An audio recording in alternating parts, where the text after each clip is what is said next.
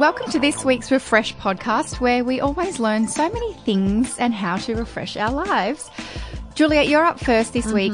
What is a ketogenic diet? So being in ketosis? So, yes, it's all the rage right now. I think it's probably the biggest diet people are trying and probably failing at because it is very restrictive. Sounds very hard. So I spoke to Claire Collins, who is a professor of nutrition and dietetics at the University of Newcastle, and she's an accredited practicing dietitian, so she knows she's her legit. stuff. She knows her stuff. Exactly.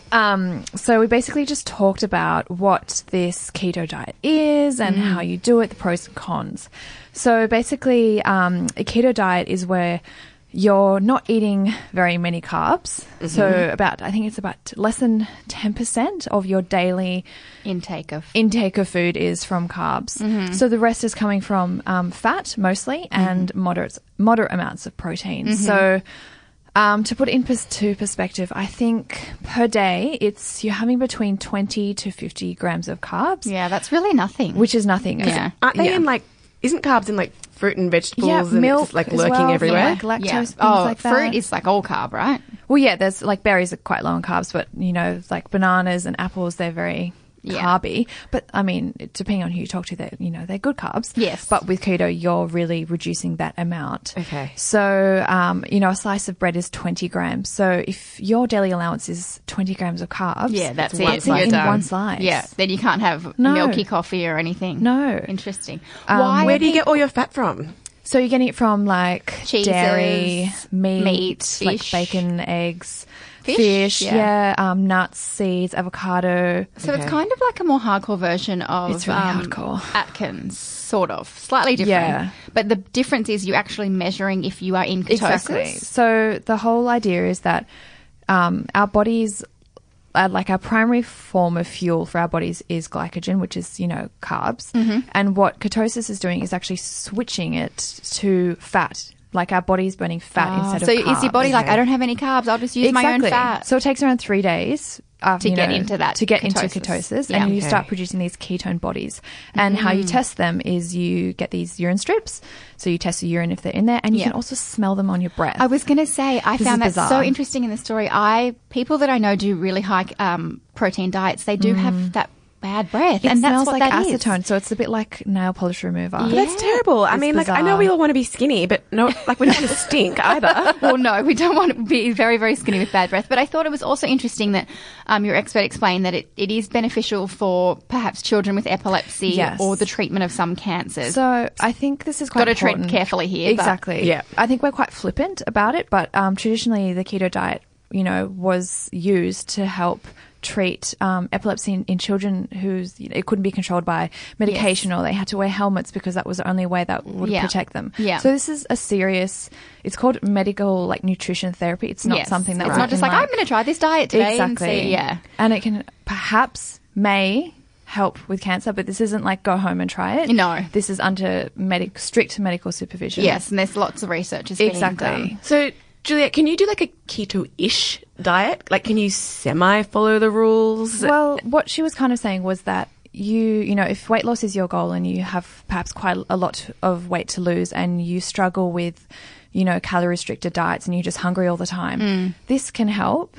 All that protein makes you feel quite fat, full, right? And that's the main thing. Even though you're not eating as much as you usually would, you still feel full. Yeah. So that is obviously really good for weight loss. But in the long term, so further than a few months, it's really it's quite unsustainable. Right. Yeah. So and it's quite restrictive in terms of nutrients if you're only eating a few food groups. Exactly. So fiber might be lacking, some phytonutrients. Yeah, they said constipation can be a side effect. Yeah. That doesn't sound fun. Bad breath and constipation. I know. No. So you might do it for a few months. Get the weight down a bit, and then slowly go back to a regular diet and just kind of be careful. But if you want to try it, just go see a doctor first. Yeah. I think Always see a doctor first with something that extreme. Definitely. Yeah. The next one I wrote, inspired by someone, well, not someone, but something in our office, our kitchen sponge. It's so It was revolting. It's gone now. I threw it out. I said goodbye. We had a funeral. But, 20 or 30 people in the office were using the same sponge for, I think, about 4 or 5 months. Yeah. And I had enough. So I looked into it, and it turns out a study that was published last month proved that keeping a sponge for any longer than a week Your sponge is just sitting there having a bacteria party, breeding all the kind of bacteria, the 4 main ones that cause food poisoning. But a week is like a minute. A week is like a minute, exactly. So the problem is you can't microwave them. So there's that trick where you microwave it with a bit of water and it's meant to kill the bacteria. It doesn't work. Soaking them in boiling water, it doesn't work. These little food poisoning bugs are really resilient. So they've said in the study that the only way to avoid that is to replace your sponge weekly.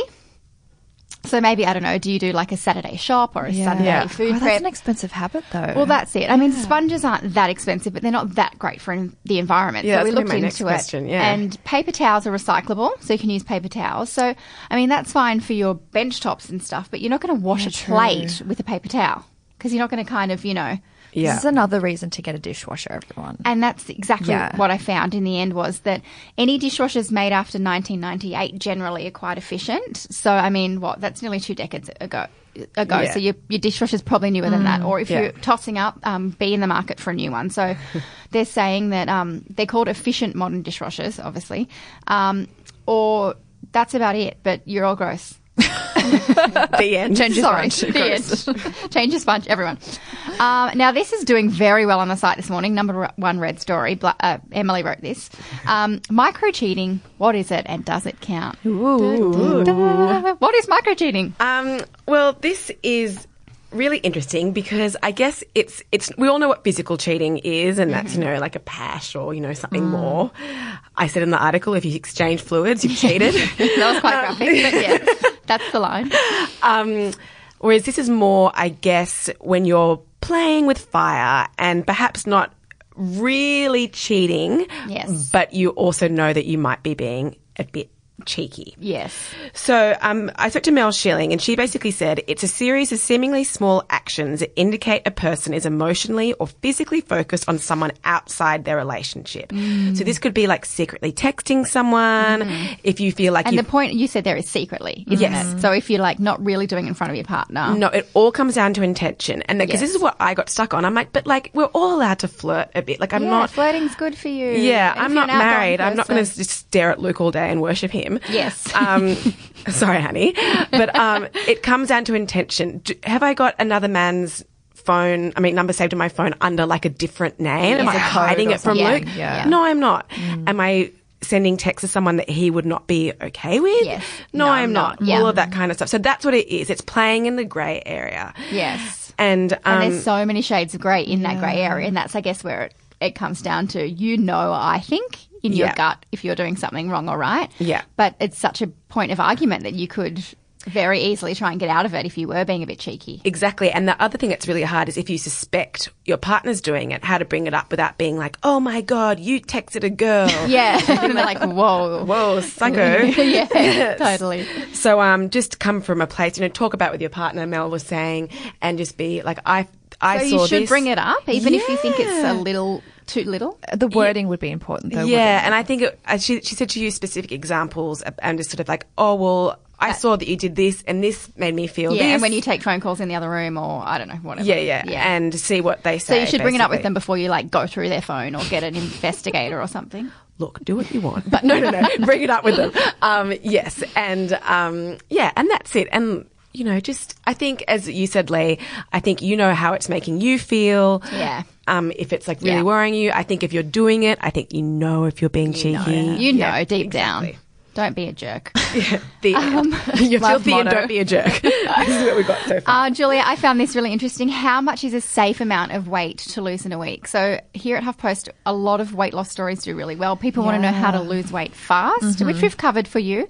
But now we're talking about how to do it safely in a week. Yes. This was crazy that to lose 1 kilo, you need to have a deficit of how many was it? So it's 7,700 calories equals 1 kilogram. So to lose 1 kilogram, that means you need a deficit, which means, the difference between how much food you eat and how much you expend through exercise. It makes it sound so hard. I know. That's a lot. But per day, it's about 1,100 calories. So if you're having This is to lose a kilo in a week. This is to lose a kilo in a week. Yep.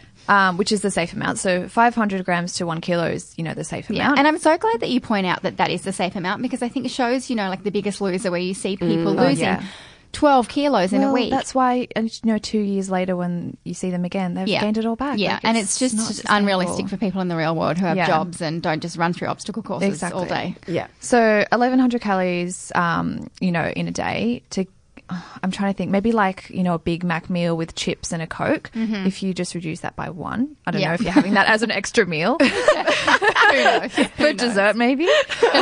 Or if you want to lose, the 500 grams, which is a great amount, then it will just be, around 500 calories less, which is an extra snack or dessert or, swapping a bar of chocolate with some fruit. Yeah.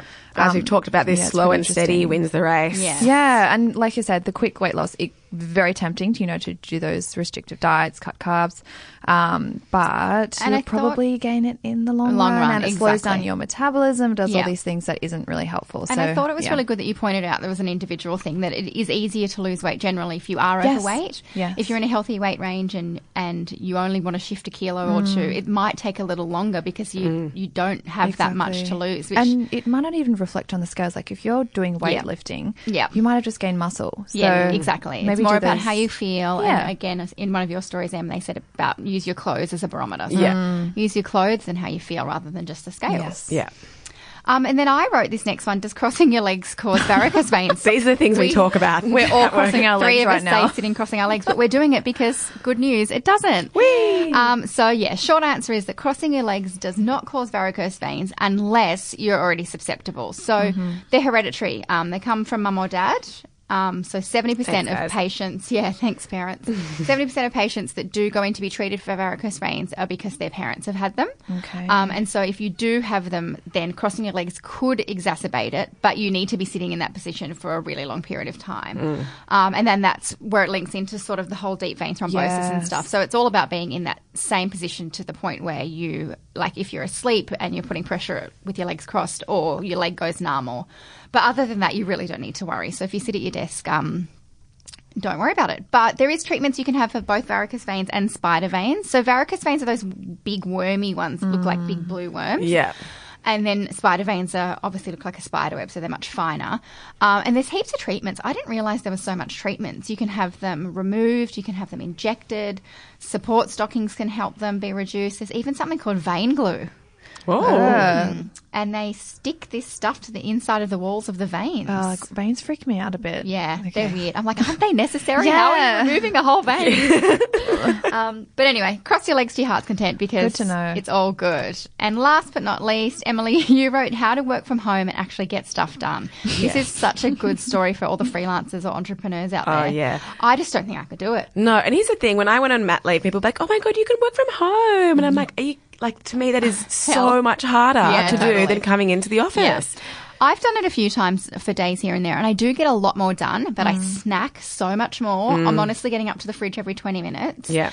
And, which you touched on in the article, I'll quickly do a load of washing, and I'm trying to do everything, which is silly because I'm at work. Yeah. But, I spoke to Jane Copeland, who does, she started her own business from home, and she did that after her son was born, so she's got lots of experience.